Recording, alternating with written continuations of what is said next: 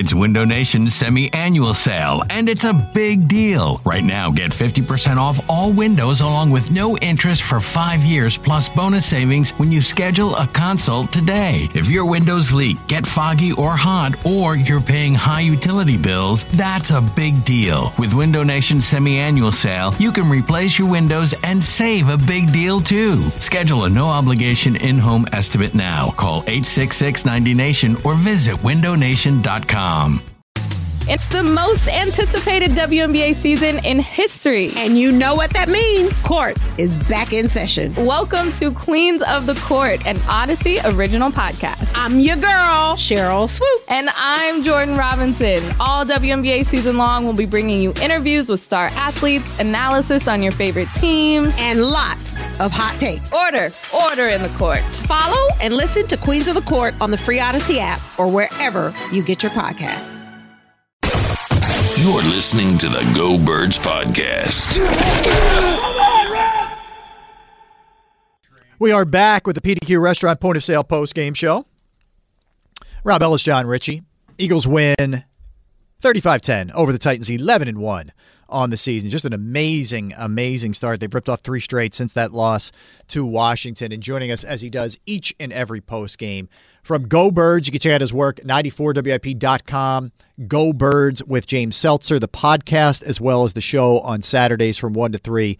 Elliot Shore-Parks. Elliot, welcome to the show, man. Let's start with this. And this is how I started the post-game show, and I'm curious your reaction. You know, the 3, I guess, fears or concerns going into the game from an Eagles standpoint was, in no particular order, run defense, passing offense, special teams, and all 3 really came through with flying colors. Was this just execution? Was there extra emphasis this week? Personnel changes? How do you account for that?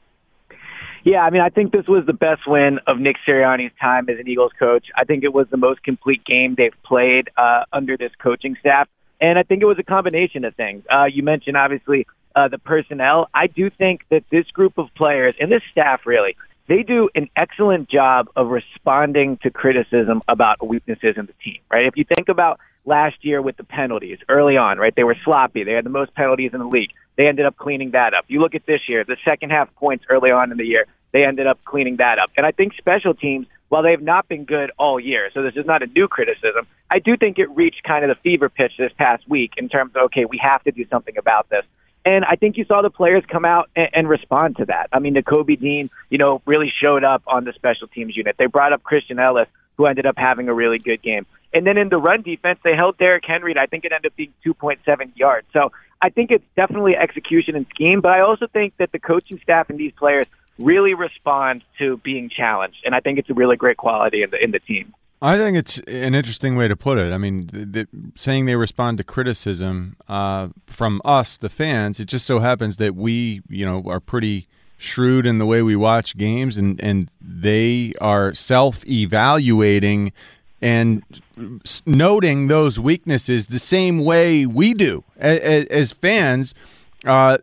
That gives us some validation for being the best fan base in the entire world, if you ask me. But I think it's a real feather in this staff's cap that they can so honestly self-evaluate week after week and actually make the changes that make a difference. But I digress. Sorry, Elliot. No, I agree with all that. I enjoyed that. Thanks you. Yeah. How stupid do the Titans feel for trading A.J. Brown right now? I mean, look, I was thinking during the game, it has to be brutal to be a Titans fan, knowing, first of all, your team is complete frauds as contenders. There's no way this team is going to win a Super Bowl with that passing offense. And the main reason is because they traded A.J. Brown. Now, you can say, all right, well, they got Treylon Burks, who made an outstanding catch today. But what stands out to me about that is the Eagles got Devontae Smith and then also got A.J. Brown, right? You need more than one receiver. Mm-hmm. So I think for the fans, it's probably incredibly infuriating. But it has to be infuriating for the defensive players as well. They have a really good defense over there. I know today the Eagles played really well, and I'm sure we'll get into it. But they have a defense that could win a Super Bowl, right? They have a good enough defense. And they're on that side of the ball knowing you just traded away a guy that now we're going to have to try to stop, and we could really use on offense. So I think it was a mistake. I think that, it's probably a good look for Jeffrey Lurie that this team was willing, by the Eagles, willing to pay A.J. Brown $100 million deal, and the Titans were not. So yeah, it was a massive mistake by the Titans, and it had to really sting today, especially. Hey, Elliot, there are a portion of Eagles fans and pundits who cover this team who are, loath to give any credit to Jonathan Gannon. And, today was one of those games where you saw adjustments. You saw some different things. They got after the quarterback. They held the running game in check, in particular Derrick Henry. I'm trying to think of what the narrative is going to be this week to blame Jonathan Gannon in some way, shape, or form. Yeah. Well, you're not talking to one of those pundits. I know. Trust me. Yeah. I mean, I would imagine this week it's going to be, well, Ryan Tannehill's not a great quarterback. Right. Maybe it'll be that they have better players, so Gannon gets no credit. I mean, all he does, and look, last week the defense was not great. I thought they had short fields, and there's those things, but bottom line, they gave up, I think it was 33 points. But since Gannon has been here, this team, this defense, has helped them win probably just as much, if not more games in the offense, and continually keeps them in games, right? So you look at today, and we talked at the beginning of the call about responding to criticism. A month ago, or even less than that, we're talking about this run defense could be the thing that stops them winning the Super Bowl. They held Derrick Henry to 2.7 yards today. I mean, that's an outstanding showing for this defense. So, moving forward, at this point, you can feel confident in every asset of the team. Obviously, they played a complete game today. But they, just like the Titans, the Eagles have a defense that they could win a Super Bowl with. And the players deserve credit, but Gannon does as well. There's a reason he's a head coach candidate. There's a reason he almost got a job last year, and there's a reason he'll probably get a job next year.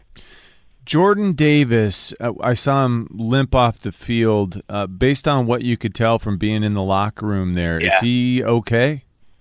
Yeah, he seemed fine in the locker room. He didn't have it wrapped. He didn't have a boot on. He wasn't limping. He seemed in good spirit. So, I think he's mostly going to be fine. And then I also saw him on the sideline. I don't know if this was on the TV copy, but he seemed fine on the sideline as well. So, probably just first game back in a month. I'd imagine, he was sore and, probably tired having not played football, but he seemed fine in the locker room. And who is this Ellis guy?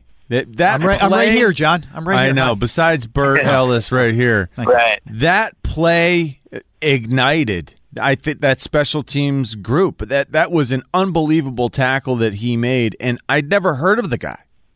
Yeah, I guess he's the latest in December call-ups from the practice squad where you sit there and go, why wasn't this guy on the roster all year, right? It seems like every year the Eagles have some of these guys, and I'm sure all teams do. But I asked Nick Sirianni about the special teams after the game, and he said he thought that they really gave the team a spark and kind of got them going. And I think that Christian Ellis hit was part of it. Nakobe had a big hit. I just really think they played with a lot of fire. Christian Ellis is a guy that had a pretty good training camp. I thought, obviously, he didn't make the team, so he wasn't outstanding, but he's been in the building all year, and he looks to be a great athlete. So a lot of the linebackers, I think, this year have been disappointing in special teams play. I know Michael Clay gets a lot of criticism, and rightfully so, but I believe it's more of a personnel issue, and I think that, Christian Ellis probably earned himself for sure a call-up next week, and I would imagine this is eventually going to lead to him maybe getting a roster spot. Let's talk about the passing game, because as many things that have gone right of late, in particular the running game last week. The passing game had been maybe a little bit off, and man, they bounced back strong. And I know going into Tennessee it was not their strength, right? But regardless, Jalen on point. That your two starting receivers go crazy. You're doing this without Goddard. You just gash them in the air. Just talk about the performance from that unit.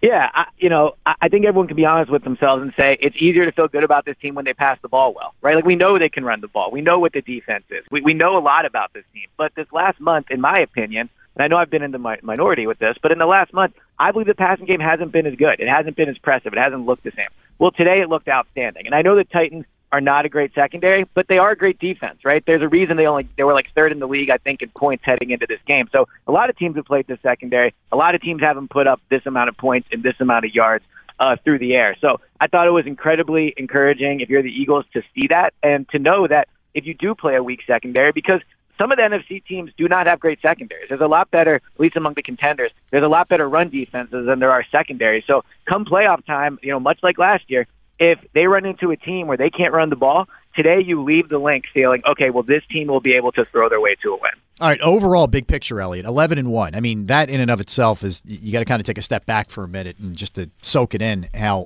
difficult that is to do that. You got a tie today between the Giants and the Commanders. You do have the Cowboys who are hot, who are in action a little later. What's your assessment here of this thing? Just NFC. Forget the AFC for a minute. Just NFC. I mean, is there any doubt that the Eagles are in the driver's seat? And do you feel threatened here at all? Because the Niners had a big loss today. We don't know the extent of it with Garoppolo. Yeah.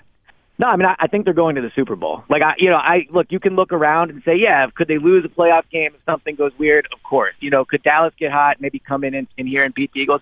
It's possible. But they're going to probably be, I don't know, maybe 5-point favorites in every game they play. If you look at the Jimmy Garoppolo injury, I give that coaching staff credit, and they have a lot of weapons and a great defense, so I wouldn't completely write them off. But no third-string quarterback is coming into Philadelphia and beating this team in the playoffs. So you look around, and there's the Vikings, but they beat the Vikings already. And we've seen the Vikings in late-season playoff games, how they play.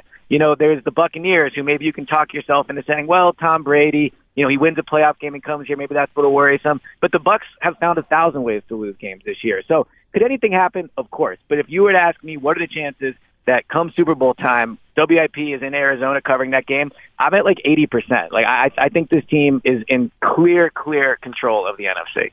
Elliot, good stuff, man. Looking forward to hearing from you this week on all the shows. And, of course, Go Birds podcast, Go Birds, Saturdays from 1 to 3. We appreciate it, Elliot. Thanks, man. Yep, talk to you guys soon. Thanks, all right, Elliot. You got it. That's Elliot Shore-Parks feeling good about things, John.